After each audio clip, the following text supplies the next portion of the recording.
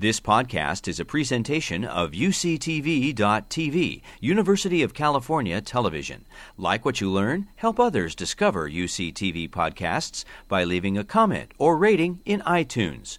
So there's a tremendous amount of excitement about the microbiome at the moment, in part due to the $173 million NIH Human Microbiome Project, where the results catapulted from the pages of Science and Nature to the cover of Scientific American, to the cover of The Economist in record time, and into public consciousness. Part of the excitement is that we're finding, due to the decline in cost in DNA sequencing, over 1 million-fold in the last 15 years, the microbes do all kinds of things that we never suspected. For example, they determine how attractive we are to mosquitoes. So you're not crazy when you go camping. You might really be 10 times as attractive to mosquitoes as the person you're camping with. They determine how we respond to drugs. And they even determine traits like obesity and a wide range of other diseases have subsequently been linked to the microbiome. So a lot of what we're trying to do at the moment is understanding how can we map our microbes across our bodies or across our planet. And the intuition here is that as you go to different parts of the world, you see different species in different locations that immediately identify a scene as coming from one place or another or another. So with microbes, it's more or less the same, but we have the problem that they basically look the same under a microscope, unlike these charismatic megafauna. So instead what we do is we turn to their DNA to understand them. And in the Human Microbiome Project, together with a team of about 400 researchers across the country, we collected about 4.5 trillion A's, T's, G's, and C's. But then the problem with the data is it looks like this.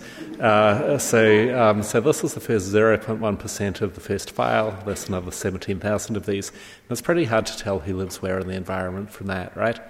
So what we do is we use computational techniques to develop these kinds of abstract maps where each point summarizes all of the complexity in a given microbial community, summed up by its DNA, and 2 points close together are more similar in terms of the evolutionary history of their microbes. 2 that are further apart are more dissimilar in their microbial evolutionary history. And so when we do this, we see automatically emerging these major patterns where the mouth is very different from the skin and the vaginal microbiomes, then the fecal microbiome down the bottom there is distinct yet again. And so what this implies is that 2 samples from the same person can be real different in terms of the microbes. So here I'm highlighting one oral sample and one fecal sample from the first person in the Human Microbiome Project. So these are pretty different on this map, but we only really understood this when we cross-referenced the data to the Earth Microbiome Project, where we can go out into different physical environments and ask what 2 samples are as different from each other as the mouth and the gut of this one person. And so if we compare your mouth to being kind of like a coral reef, you have these complex mineralized structures covered with biofilms that maybe your dentist pesters you about, then the microbes in the gut are as far away from the microbes in the mouth as the microbes in this reef are from the microbes in this prairie in Kansas, right? So essentially non-overlapping communities. And what that means is that a few feet along the length of your GI tract can make as much difference to your microbes as hundreds of miles across the Earth's surface. And what I'll show you is that the skin, which is like yet another microbial continent, has tremendous diversity as well, both within you as an individual and between different people. So this might lead you to wonder how stable our microbiome is, at least if we're healthy. And my partner Amanda, who's, I've got to admit, has put up with a lot in the name of microbiome research, and I addressed this question by sampling our own microbiomes every single day for a period of 6 months. So when I project that into a slightly simpler version of this data frame, basically the dark points on this are me, the light points are here. And what you can see when I start this going, so each frame in this animation is one day as we move through this landscape of microbiomes defined by different people. And you can see immediately how the skin in blue is much more variable even within one person than the other sites. The mouth in green is the most constant, and then the gut down at the bottom is intermediate between the 2. And you can also see how we retain our separate microbial identities through this 6-month period, and that's especially remarkable when you consider we live together and have all kinds of opportunities to exchange microbes with each other. I'll just rotate this around so you can see how we retain those separate microbial identities there. So all of this might lead you to wonder, where do we get these unique, personally unique microbes from? And if you have dogs or kids, as I do, you probably have some dark suspicions about that, all of which are true, by the way. So it turns out I can actually match you up to your dog by the microbes you share. Now, that's not to say that your microbes are exactly the same as the dogs. So here, what we can see on a map that includes both humans and dogs is that at every site at the body, whether it's the tongue, the stool, or the skin, the dog and the human are separate from one another. And again, you can see that the dog's skin is very variable, just like the human skin is. But in all seriousness, our first microbes depend tremendously on how we're born. And so this week we did with Maria Gloria Dominguez-Bello, now at NYU, looking at microbes of mothers an hour before they gave birth, and then of their babies within 20 minutes of birth. And what you can see in red is the vaginal communities from the mothers. And then in pink, we have microbes from all over the bodies, including the skin and including the gut of babies 20 minutes after they were born. Whereas in contrast, in dark blue, we have all the skin communities from the mothers, and in light blue, we have all the habitats from all over the body of babies delivered by C-section. So what you can see is that if you're delivered by C-section, you're denied the vaginal microbes you would ordinarily have as you pass through the birth canal. And we think that the lack of that co-evolved microbial community may explain some of the differences in health between vaginally delivered and C-section babies. Of course, the most likely outcome if you have a kid by C-section is that your kid will be fine, but there are somewhat higher risks of all kinds of diseases, including atopic dermatitis, food allergies, and even obesity, all of which have now been linked to the microbiome. So again with Maria Gloria, we're doing this trial at the moment to try to figure out, can you restore the microbial community to kids delivered by C-section? And so what we're doing here is essentially collecting the vaginal microbes from mothers and then delivering them to the babies. And this is very preliminary data at this point, but we are able to show partial restoration of the microbial community, both in the gut and in the skin, by applying this procedure. And so we're hoping to develop this into a large enough study to develop clinical recommendations based on this microbial restoration. So you might be wondering, well, what happens after that? And what I'm going to show you now is the trajectory of one child. This is work we did with Ruth Lay, tracking one child over the first 2.5 years of life. And so we're only going to be looking at his gut community. He was delivered vaginally, and you can see that his initial fecal sample is up there in the vaginal region, with perhaps a little skin contribution as well. And so the question is, how long does it take him to move through this landscape towards the adult fecal community over 2.5 years? How complete is that progression down towards the bottom? And is it smooth, or is it chaotic? So what you can see is that some weeks he changes a little bit, whereas other weeks he changes a lot. And remember, what matters on these plots is the distance from one point to another. So it really is true that 1 week to the next, your kid can look like a completely different person, at least when you compare the distances between these points to the distances between healthy adults and the Human Microbiome Project, which are those points in brown at the bottom.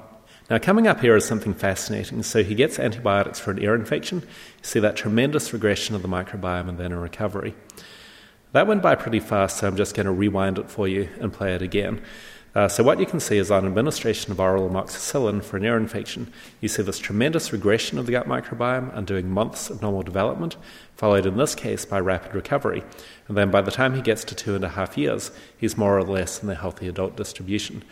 But we just don't know in general what the effects of antibiotics are on the rest of the body in the sites that aren't targeted, and whether those early life changes can have profound and lasting effects. There's some evidence in both humans and experimental animal models that early life antibiotics in the first 6 months can lead to increased rates of obesity, but we don't know about the impact on the skin, on the mouth, and on other sites in the body yet. We can also do this sort of thing cross-culturally. So here, in work with Jeff Gordon, we show that in an African population in red, South American population in green, and in the US population in blue, the gut communities converged on one another over the first 3 years of life. However, where they wound up in the three populations was very different. So the rate of approach to the adult state is very similar cross-culturally, but the final state where you end up can be very different. And you can see the Western population in that right-hand panel in blue is very different from the two non-Western populations. And in that respect, it's important to remember that even large-scale projects like the Human Microbiome Project have largely only looked at healthy Western adults. And as soon as you start to go into children, and as soon as you start to go into non-Western populations, you see very different things. And this is true not just in the gut, but in every site in the body. So, for example, this is work we did with Maria Gloria Dominguez, looking at previously uncontacted Yanomami in South America. And what you can see is that the Yanomami population is more diverse in the skin, so that's that left panel, than the US population. And then the microbes that they have on the skin are completely different. So those green points separate completely from the yellow points of the US population. So this might lead you to wonder, well, we've seen that the skin can vary cross-culturally, but how does it vary over the human body? And this is work we've been doing with Peter Dorrestein here at UCSD in the Skaggs School of Pharmacy. And, of course, the skin is just so fascinating as this interface between ourselves and the physical environment that we're in contact with. So Peter was interested in how microbes vary over the skin, so he recruited 2 subjects, one of which was him, and sampled the skin at 500 sites over the body, and then analysed each of those sites using 2 kinds of mass spectrometry, and we sequenced the DNA of the bacteria to give a readout of where they are all over the body. And one thing that was fascinating is that although the microbes can differentiate the 2 subjects from one another, they're not nearly as distinct subject to subject as the metabolites are. So you can see that the metabolites form these 2 completely separate clouds, one for the male in blue and one for the female in red. And so the metabolites, we can track down where they are on the body, and some of them are broadly distributed all over the body. Some are localized to the armpit or to the groin or to the toenails or other particular sites.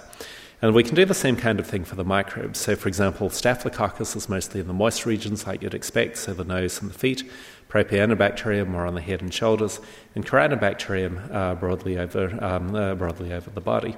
So one thing that was really fascinating about this was when we built these molecular networks to try to figure out how the chemicals related to one another, what we could see is that most of the chemicals that we found on human skin did not come from pure bacterial cultures or from human skin cell cultures, but instead came from beauty products. And in fact, 90% of the chemicals that we identified on skin in the study came from sunscreen and moisturizer and shampoo and other things that our subjects applied to their bodies. So that's just fascinating, right? That 90% of the identifiable chemicals on your body probably come from consumer products that you apply. So to address this problem, I've been working with the Hadza in Tanzania together with Jeff Leach through the Human Food Project. And so these are people who have not been exposed to any of these products at all. And essentially, what we've been doing is sampling a wide range of things there, including the gut, the skin, the various dwellings, and so forth on different projects. And so what you can see is that the Hadza, shown here in yellow, have very different metabolic communities from the Westerners, even when we were out at the field site. So we're at the same location, but you see there's very different skin metabolite profiles.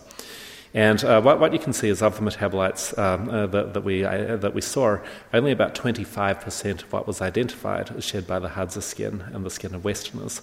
You can also see that the Hadza skin is much closer to the environmental samples, mostly water samples that we collected on site in green there.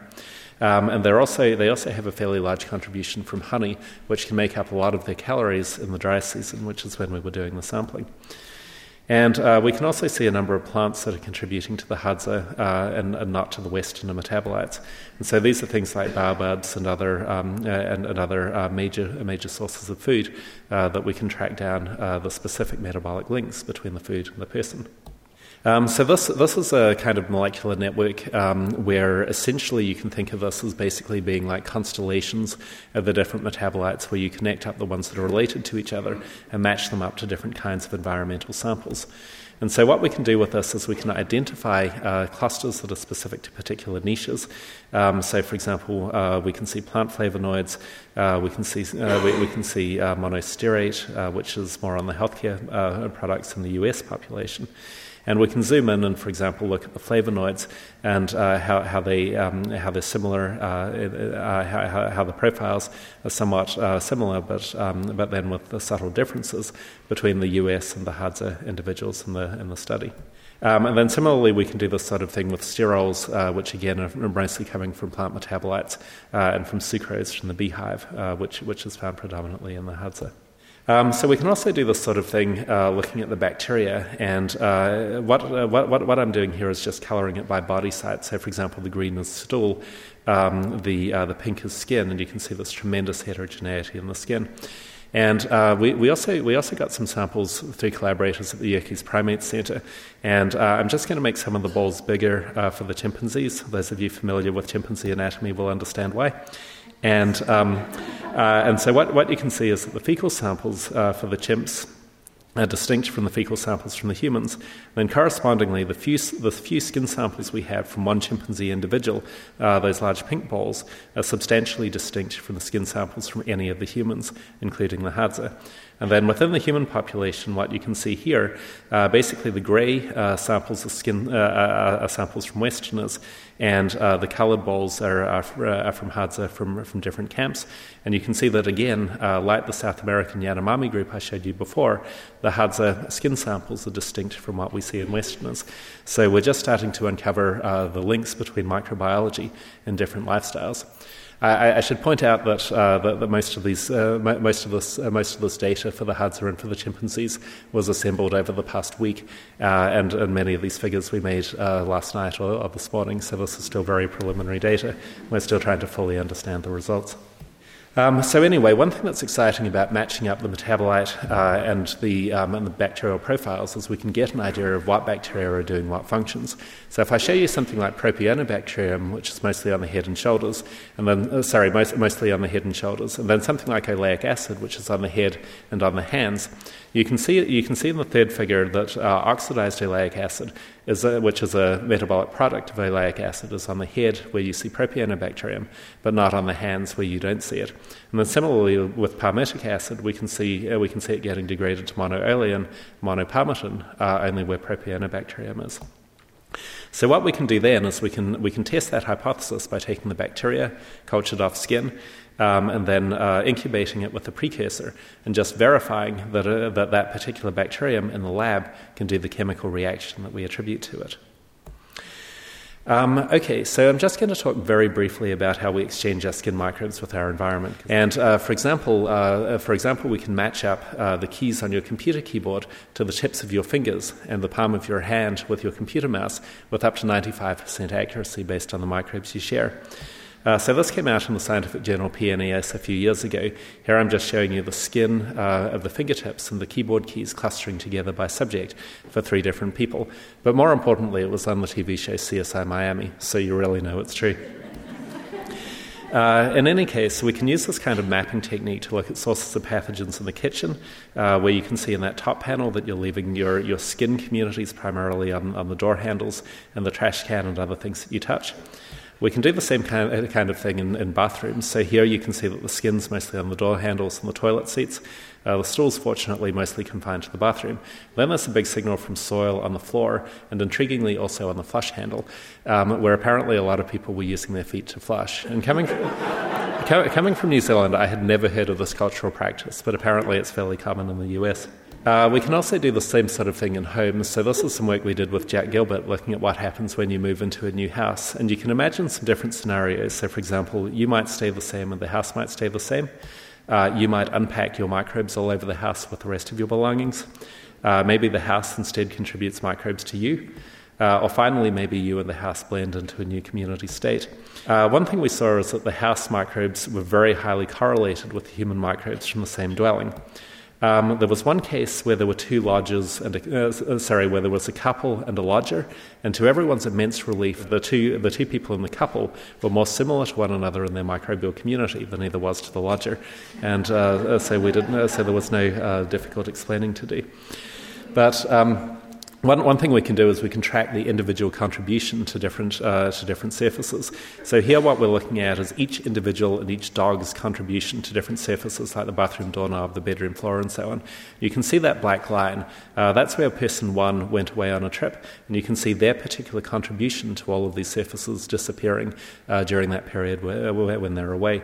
So we can even tell who's inhabiting a particular space by the microbes that they're leaving behind. More seriously, we can apply this sort of thing in the hospital environment to look at hospital-acquired infections. And we can also apply these questions to these techniques to really compelling questions in animal health. So, for example, in the Earth Microbiome Project, we've been looking at a huge number of different microbial samples, so over 30,000 samples provided by members of the community. And, for example, looking at Komodo dragons, so this is me swabbing a baby Komodo dragon at the Denver Zoo called Bintang. What we can see is that each Komodo dragon in their enclosure shares a whole lot of microbes with the particular enclosure it's in, just like we do as humans with the enclosures in which we capture ourselves. But what's fascinating is that the microbial communities of the captive Komodo dragon soil don't resemble at all the communities that we see in soil in the wild. So you see these two completely distinct clouds of points. And what's interesting is that the degree of sharing is pretty similar to the degree of sharing we see between humans and pets in the same houses, but not the degree of sharing that we see with wild amphibians in their environment, where a constant input of microbes seems to be really important for health. Speaking of amphibian health, one thing that's really important is this fungal disease called BD, which is leading to amphibian declines worldwide. And one thing that's fascinating, and this is work with Val McKenzie at Boulder, is that we can look at a whole lot of different amphibians and actually put them along this axis of resistance, from the least resistant to the most resistant to BD, based on the skin microbial community. And then the really cool part is, like Rich showed you in humans, we can actually transfer the microbes from one frog to another and confer resistance to the skin fungus. And so this idea of microbial transplants is turning out to be incredibly compelling. So I'll just wrap up very briefly by mentioning that you can put yourself on these kinds of microbial maps now through this project called American Gut, but we'll also accept skin and other samples. And not everyone wants to know what's in there. These are middle schoolers reacting to the idea we're going to use robots and lasers to look at their poop. But just to reorient you on the map, in cases like Clostridium difficile, what you can see is this extreme dysbiotic microbial community if you have this profound form of diarrhea where you're going to the bathroom many times a day. I just want to show you what happens when you do ecosystem restoration, where you have one donor who's down in the healthy state there and transmit that to 4 patients. So this is with Mike Sadowski and Alex Karutz at the University of Minnesota. And what you can see is that on transmission of that microbiome from the healthy donor to 4 of these patients, and each frame in this is just going to be 1 day in the life of the microbiome, what you can see is essentially immediately they go from the unhealthy state into the healthy state, and then they stay there.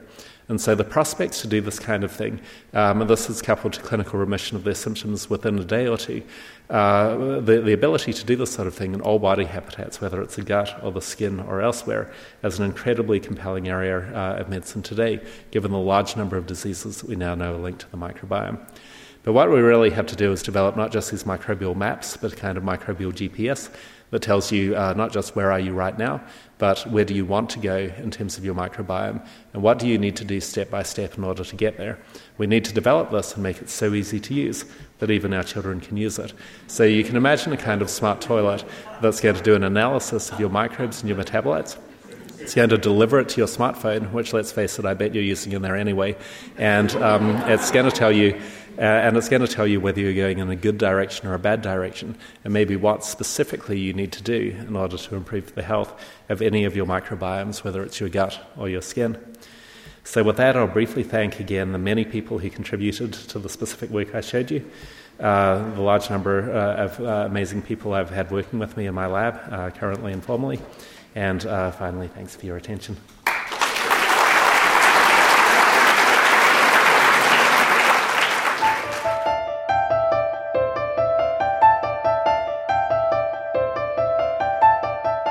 I first got interested in lice many years ago when my now 25-year-old son was in elementary school. And he came home with one of those flyers saying that one of the kids in his class had shown up with lice and, what sorts of things parents should be on the lookout for. And also included was a flyer with a bunch of what I refer to as sort of fun facts about human lice that I didn't know about. So these include the fact that our lice only parasitize humans. So they don't live on cats or dogs or your other pets. You don't have to worry about picking them up from them or transferring them to your pets. So in other words, this means they're obligate parasites of humans, right? They can only live on human hosts. Secondly, they can't survive more than about 24 hours away from the human body. So that means they can't take up residence in your bedding or your clothing or et cetera, and then reinfect you from that source. And so I thought, well, if this is true, then what that means is that the spread of lice around the world must have been accomplished by the spread of humans around the world. And since human migrations is something that I'm interested in, then maybe by studying lice, we could learn something more about human migrations. But then a few years later, when I actually had time to start looking into this in more detail, I found out that it was actually potentially even more interesting because, as humans, we like to think about and look into what makes us special, what makes us different from other creatures. Well, one of the things that makes us unique, as far as I know, in the animal world, is that we were the only species parasitized by 3 different types of lice. Okay, lice are ubiquitous. All mammals have lice, birds have lice, fish have lice. But we alone have 3 different types of lice.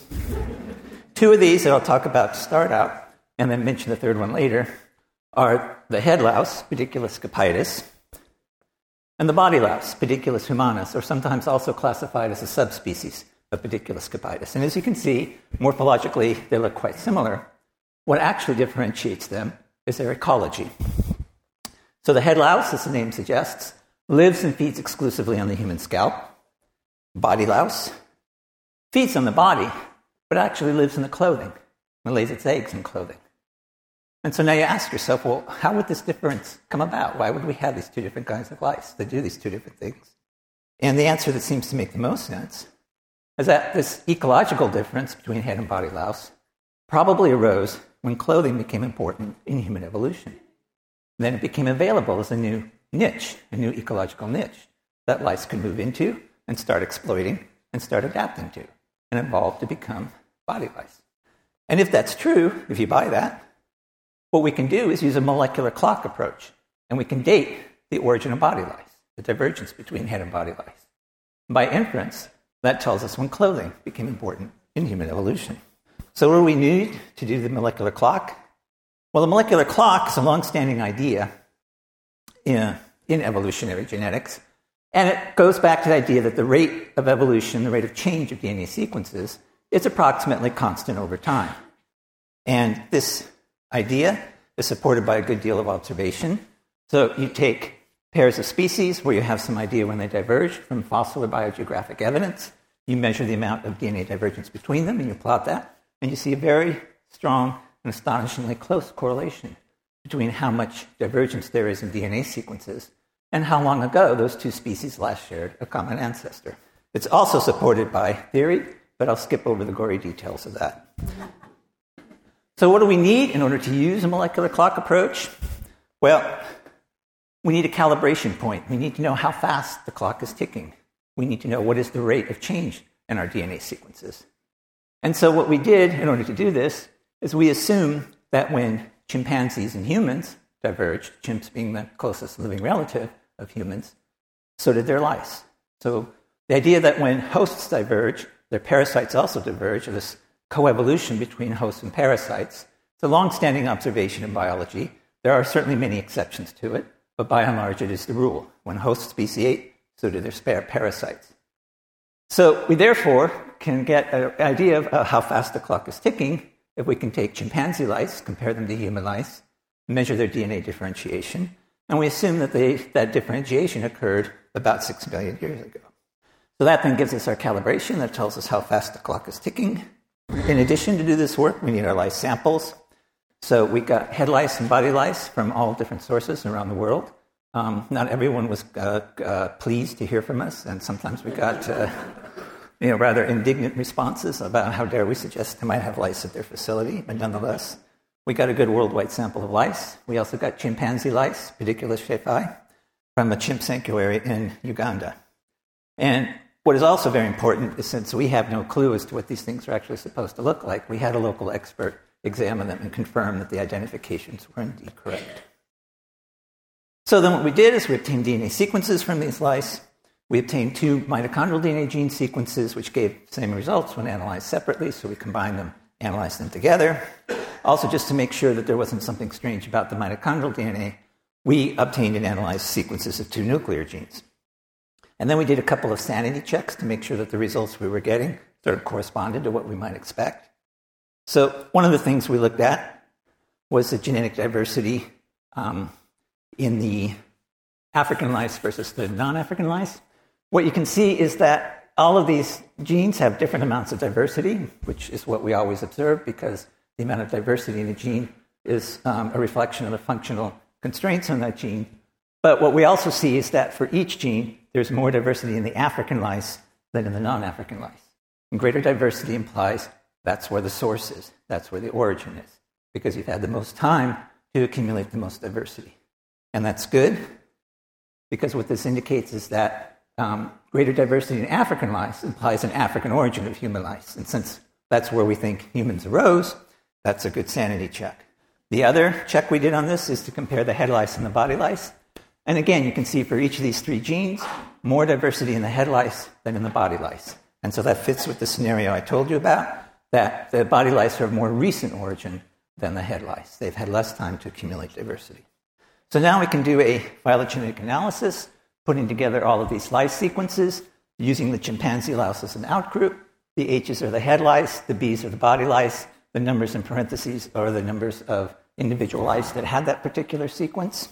And when we apply the molecular clock approach, we see that the clade here that contains all of the body lice sequences, as well as some of the head lice sequences, has an age of about 70,000 years ago, give or take a few tens of thousands of years. And so what we can also see in this tree is that there is a particular clade there which contains all of the body lice as well as some of the head lice sequences, which has lots and lots of little short branches. And that's a signature of a population expansion. What we also see in this analysis is evidence for population expansion occurring in lice around this time. So the conclusion we came up with from this study is body lice arose about 70,000 years ago, which then implies that that's when clothing became important in human evolution, provided the niche for body lice to start diverging. Now, how does this compare to archaeological evidence concerning the origin of clothing? Well, clothing itself doesn't fossilize, so what we have to do is rely on indirect evidence. And so if we look at the indirect evidence, stone tools and bone tools that would be unequivocally associated with clothing, things like needles, for example, those are on the order of about 40,000 years old at the most. Now, there's certainly other tools around, like scrapers, that potentially could have been used to prepare hides for clothing by scraping them off, but they also could have been used for other purposes. We don't really know for sure what all they were being used for. So the overall conclusion is, if we look at the archaeological evidence, it does not contradict a fairly recent origin of clothing, only about, on the order of 70,000 years ago or so. So to summarize the results of this study, we see that body lice originated from head lice, again, 70,000 years ago or so. We see that there's also population expansion that occurred in lice at right around this time. And while this is all very speculative, what is very tempting to try to relate this to is the expansion of modern humans out of Africa, which has been dated directly from DNA evidence from humans to be between 50 and 100,000 years ago. So it suggests that perhaps it's when humans expanded out of Africa, began growing in size, developed clothing, and that this clothing became available as a niche for the origin of the body lice. So, what about Neanderthals? Whenever you work with modern humans, sooner or later someone will ask you, well, what about Neanderthals? What does this tell us about Neanderthals and other archaic humans? Did they have clothing? Well, this is what we think is the evolutionary relationships of modern humans and Neanderthals. They shared a common ancestor, 600,000 years ago, give or take a few tens of thousands of years. Clothing, if we believe the lice results, originated sometime here, around the dispersion of modern humans out of Africa. So this would suggest one of two possibilities for Neanderthals. Either they did not have clothing, or if they did have clothing, they invented it independently of modern humans. In other words, they did not inherit clothing from a common ancestor of Neanderthals and modern humans. Now, there's nothing in what we can infer from the cognitive abilities of Neanderthals, based on the archaeological record and so forth, that would suggest that they were just too stupid to come up with the idea of clothing, right? Certainly quite feasible that they would have come up with the idea of clothing on their own, invented it independently from modern humans. And it certainly is the case that if you look at reconstructions of Neanderthals, they're almost always shown as having clothing, something like this. But there's another potential view about what Neanderthals were like. Maybe they were more like this. Now, this is a pretty terrible reconstruction of a Neanderthal from most perspectives. But I show it here because it shows Neanderthals as having body hair, as having retained their body hair. And so that brings up the question, well, when did we actually lose body hair during our evolutionary history? We have no clue about that from fossil evidence, and modern genetics so far has also not been able to come up with an answer. So when did we lose body hair? I mean, if we lost body hair recently, maybe Neanderthals still had body hair. Maybe then, therefore, when they moved out of Africa into the colder climates, they didn't need clothing because they already had their body hair. And there's lots of other mammals that moved out of Africa at the same time. They didn't invent clothing. They got along perfectly well without it. So that brings up the question, when did we lose our body hair? And a potential answer from that comes from the third type of lice that we have. That's this lovely creature here. This is a pubic louse. Pubic lice, as their name suggests, they live and feed exclusively in the pubic region. And as I already told you, the head lice live and feed exclusively on the scalp. And now you ask yourself, well, how would this difference come about between these two different types of lice?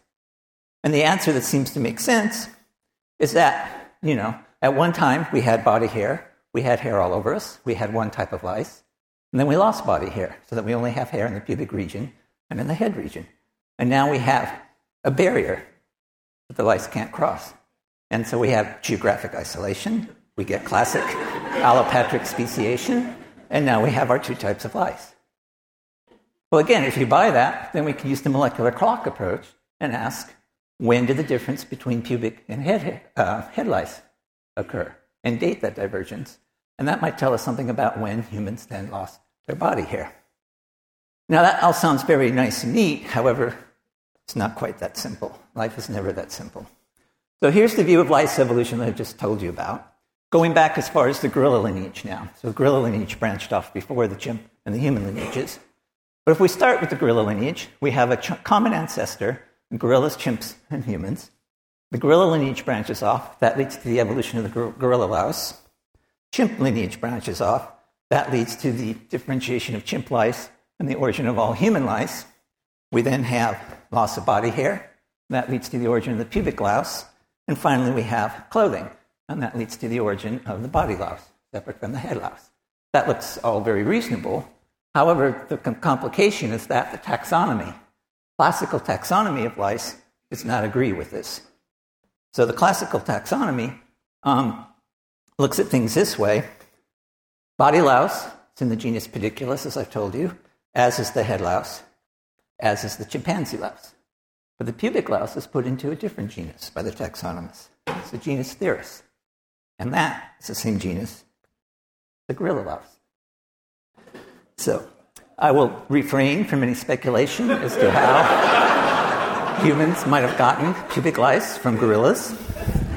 But one possibility is that the taxonomy based on morphology is wrong, right? There are many examples we know where taxonomy based on morphology differs from that based on the DNA. So clearly what we need is DNA evidence to see what's going on here, and we also need DNA from gorilla lice to see what's going on here. And David Reed's group at Florida did just that and found that, lo and behold, the taxonomy is supported by the DNA. You get the same picture from the DNA. And when did this divergence between human pubic lice and gorilla lice occur?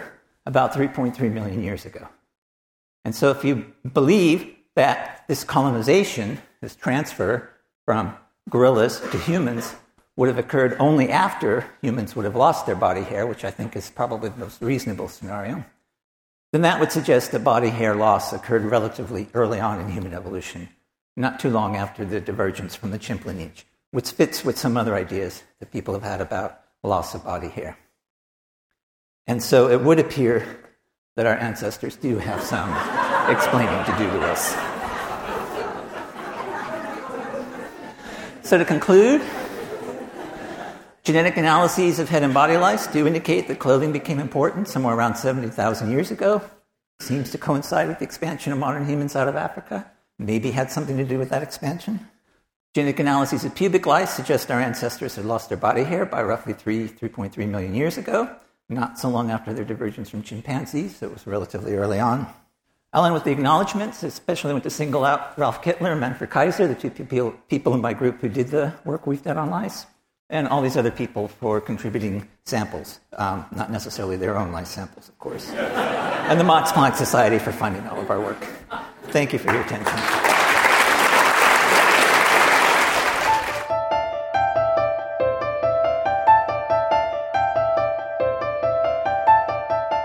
I'm going to start with a family photo. Okay, so this is my niece, Allison. She's about 7 years old.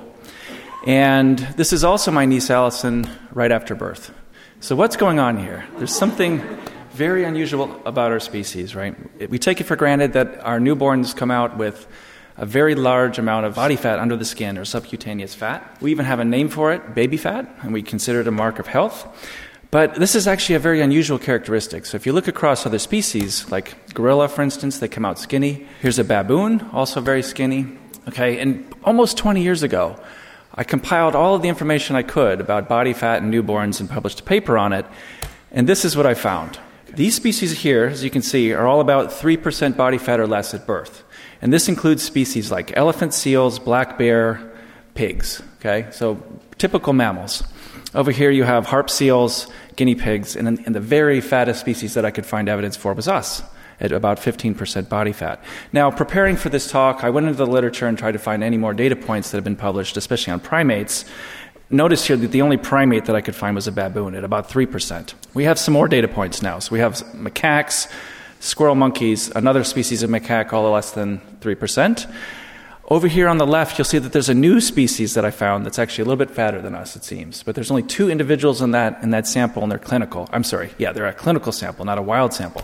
So we'll see how that shakes out, but it really doesn't fundamentally change the story. It's pretty clear that this is an unusual characteristic for us. We're born with a lot of body fat.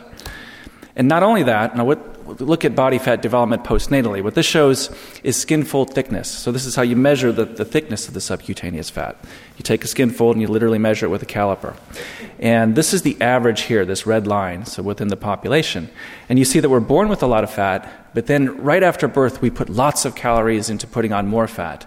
And our fat actually peaks out during the first year of life, and then it declines to that very low point that I showed you earlier in kind of mid-childhood. So the question that I want to pose today is, why are our newborns so unusually fat, and yet our children are so lean? Okay, and before getting into this, I want to dispel one myth that you'll find out there. Look, if you look at old pediatric textbooks, there's this idea that, yes, this is an unusual characteristic of our species, and perhaps it's insulation because we lost hair. So we lost our hair, and we need this kind of insulatory layer of blubber to compensate for that. Now, there's a lot of evidence against that. It sounds like a neat idea, but we don't have any evidence that humans preferentially deposit fat under the skin. What happens is the more fat you put on, the more fat you get under the skin. It's a good place to put it, right? So there's nothing that suggests that we've kind of anatomically adapted ourselves for that kind of insulatory layer. There are human populations that live in the high Arctic, right? Places like Alaska and so forth, where you see biological adaptations to conserve heat. You see shorter limbs and you see shorter stature. What this does is it reduces skin surface area and reduces heat loss, right?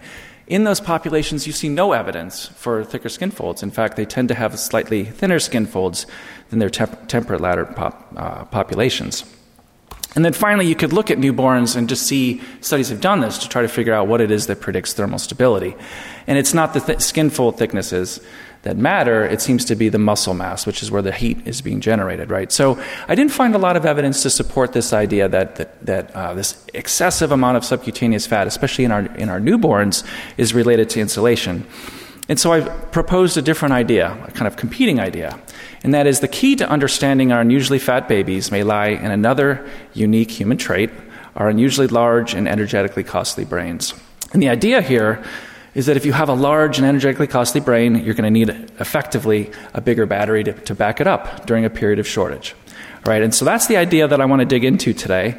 We're going to explore. We're going to talk a bit about the human brain, its energetic costs, and why we need a bigger energy backup. Then I'm going to tell you about some new work that some collaborators and I published last year that quantifies the cost of the brain across the life cycle from infancy onward, or actually from birth onward. And then finally, we're going to bring all this together with some other information and try to make sense of this pattern of fat development that we see in humans.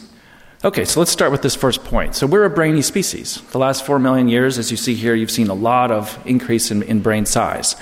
And as I've already alluded to, this is important energetically because brain is costly tissue. So a gram of adult brain uses about 15 times the energy of a gram of muscle. And all of you are sitting here right now, you're adults, your bodies are putting off heat at about 100 watts. So that's the amount of heat you're generating, kind of warming up the room. 20 of those watts, or 20% of your resting metabolic rate, is accounted for by the brain. Now, that may not seem that impressive, and it may even seem a little dim, but if you compare us to other species, you'll see that that's actually pretty remarkable. So all these species over here are in the order of 2 to 3% of resting metabolic rate goes to the brain. Here you see there's a couple primate species, spider monkeys and chimpanzees at about 10%, and then human adults are at 20%. Now, if you look at the newborn, of course, the size of the head is so much larger compared to the body, so that number is going to be a lot bigger in the newborn. And sure enough, in the old literature, the estimate had been that 60% of the resting metabolism is necessary just to keep the brain going. Now, this is important. It's not only just costly, but it has other ramifications. Because unlike other tissues and organs, you can't turn the brain down. You can't dim it, right? Let's say that you're starving or under nutritional stress. The brain has a constant metabolic rate, whether you're sleeping, active, what have you. It has to be maintained. And without that, without access to that energy, you get brain damage. Okay, so naturally, it makes sense that we need to have a bigger energy backup. And in fact, you can think of an analogy from day-to-day life that I think illustrates this. That would be a mortgage. Every month, if you have a house and you have a house mortgage, you have to pay that mortgage, right? And if you don't, you have to foreclose. So if you lose your job, you better have money in your savings account in order to cover that mortgage for the period that you're unemployed. The bigger your mortgage, the bigger the savings account you're going to need to have to avoid foreclosure, right? So it's the same sort of logic. Effectively, our newborns have a mortgage that accounts for 60% of their budget, right? So they need to have a very big savings account. Now, so maybe this gives us, some insights into what's going on at birth, but we also have to understand why we become so lean by childhood, right? We set up both of those problems. And so maybe it's the change in the size of that mortgage that matters. So let's go ahead and start to look at that. What this shows here is the percentage of body weight that's accounted for by the brain at different ages in humans. And at birth, as you can see, it's about 12% of body weight, okay? And then it declines, all right, as that ratio of brain size to body size also declines. And so perhaps, we need we need this big energy buffer back here because our brains really dominate the budget, but down here, less so, all right? Maybe that's what's going on. Well, unfortunately, it's not that simple because all we're looking at in that last graph is the size of the brain. There are other factors to take into account. Because energy use by a gram of brain is actually very dynamic during development, and this relates to the high cost of learning during childhood. What makes the brain costly are synapses, that is, the connections between nerves. And the number of synapses changes very dramatically, so let's take a look at that. These are classic data on synaptic densities. So this is telling us how many synapses there are, how many neural connections there are within a gram of brain. And you can see that it goes way up quickly after birth, and peaks out during childhood, and then it declines again. There's a process of pruning. So this entire period of very high synaptic connectivity is all about learning during childhood. And what it means for our perspective is that there's a need for energy to buoy that excess neuronal activity. So how does one go about measuring that energy? Well, positron emission tomography imaging, this PET imaging, is one way you can do this. This allows you to measure the rate of glucose uptake in the brain. And Harry Chugani, in a classic paper from 1987 that I'm showing here, did this in kids from birth all the way up to adulthood. And you can see these folks over here on the right are the adults. So this dotted line is the adult level of glucose uptake. All right. At birth, each gram of brain tissue is using about 30% less glucose than the adult brain. That's because the synapses haven't proliferated yet. And then by childhood, it's actually twice the adult rate. Okay, so it's much higher. And then you get the pruning, and it prunes down to the adult level eventually. And so what we need, okay, to really take into account what's going on with the brain is not just to account for the size of the brain, but we also need to take into account this changing energy density, this changing energy use rate related to learning. And so this is actually something that I and my collaborators at Northwestern University, at Wayne State, and at Georgetown and George Washington University set out to do, and we published a paper on this last year. I'm going to tell you what we did very quickly. We started with Chugani's PET data, which I've already shown you. That tells us how much glucose each gram of brain is using. Then to get the global cost of the brain, we actually need to know how many grams of brain there are. And for that, we use brain volume data from MRI. And you do all that, you do the numbers, and you get total brain energy cost. There's many more steps involved, but that's sort of a simplified version. So when you do that, this is what we find.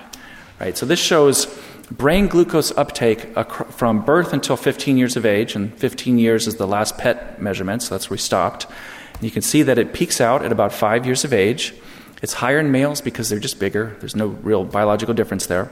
Now, there's a remarkable story here. Okay, so brain glucose uptake at 5 years of age is about twice the adult level. You can see this dotted line here. Okay, so their brains are using twice the energy of the adult brain, despite the fact that their brains haven't even fully reached adult size yet, and despite the fact that their bodies are 1/3 the size.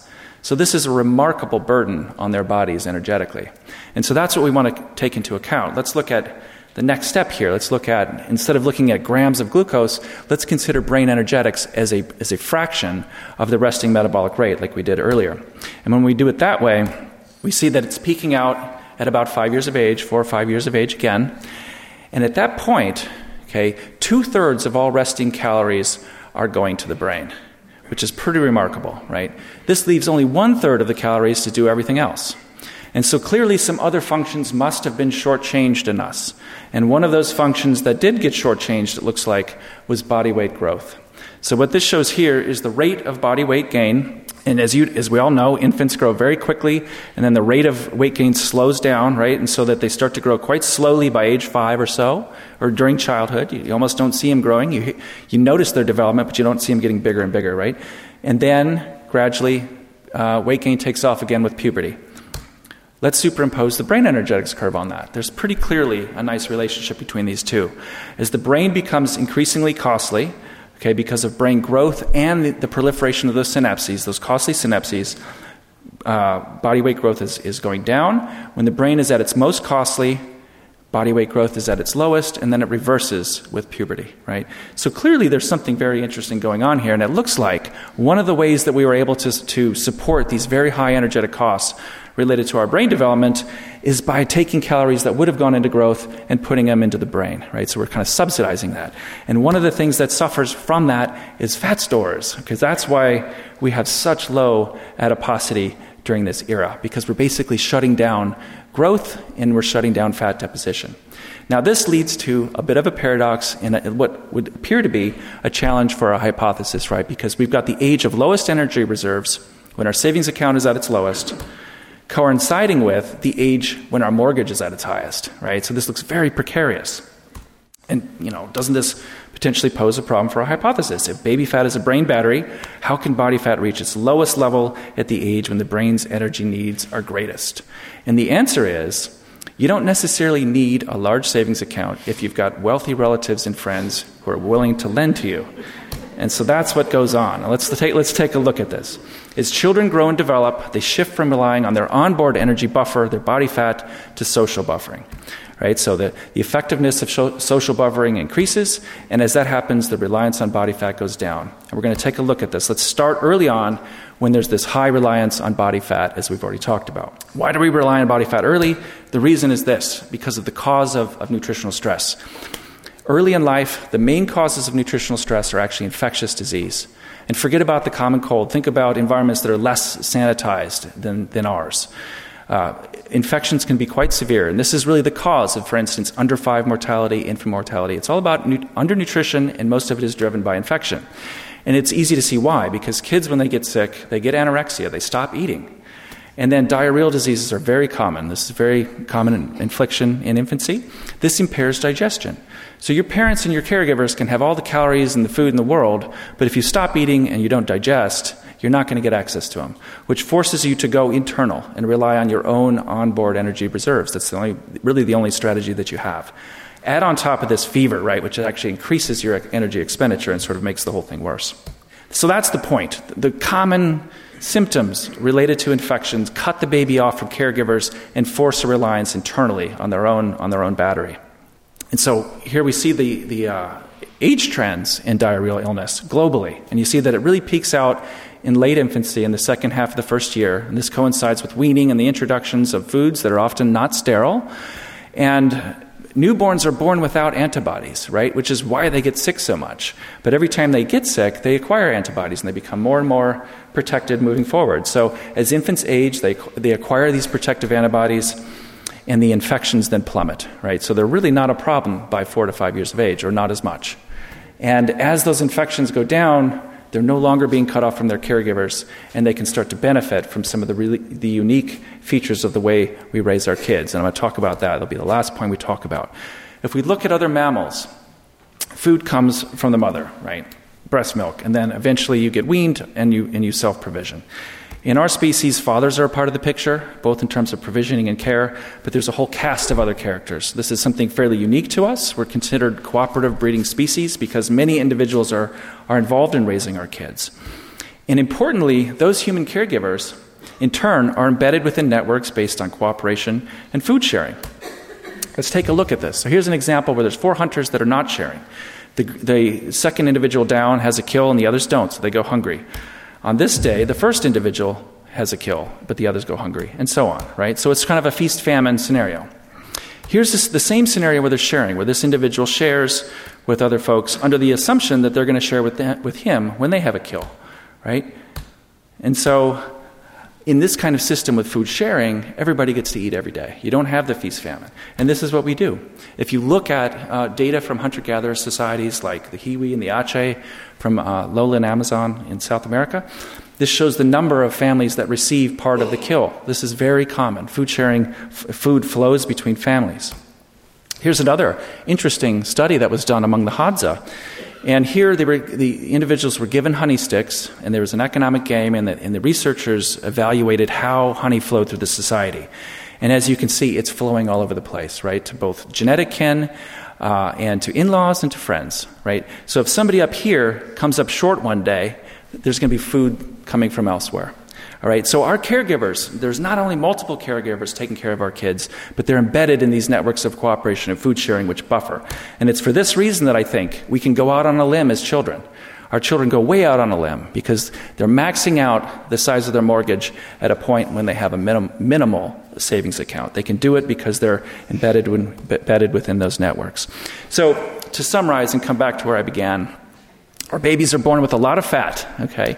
And the reasons for this are that they have extremely high energy requirements of their brains that are fragile, combined with the fact that the primary cause of nutritional stress at this age is infection, which cuts them off from caregivers and forces a reliance on internal stores.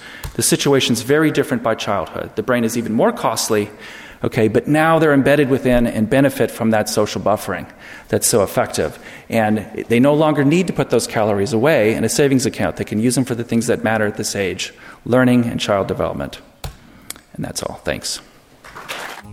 You've been listening to a podcast by University of California Television. For more information about this program or UCTV, visit us online at uctv.tv.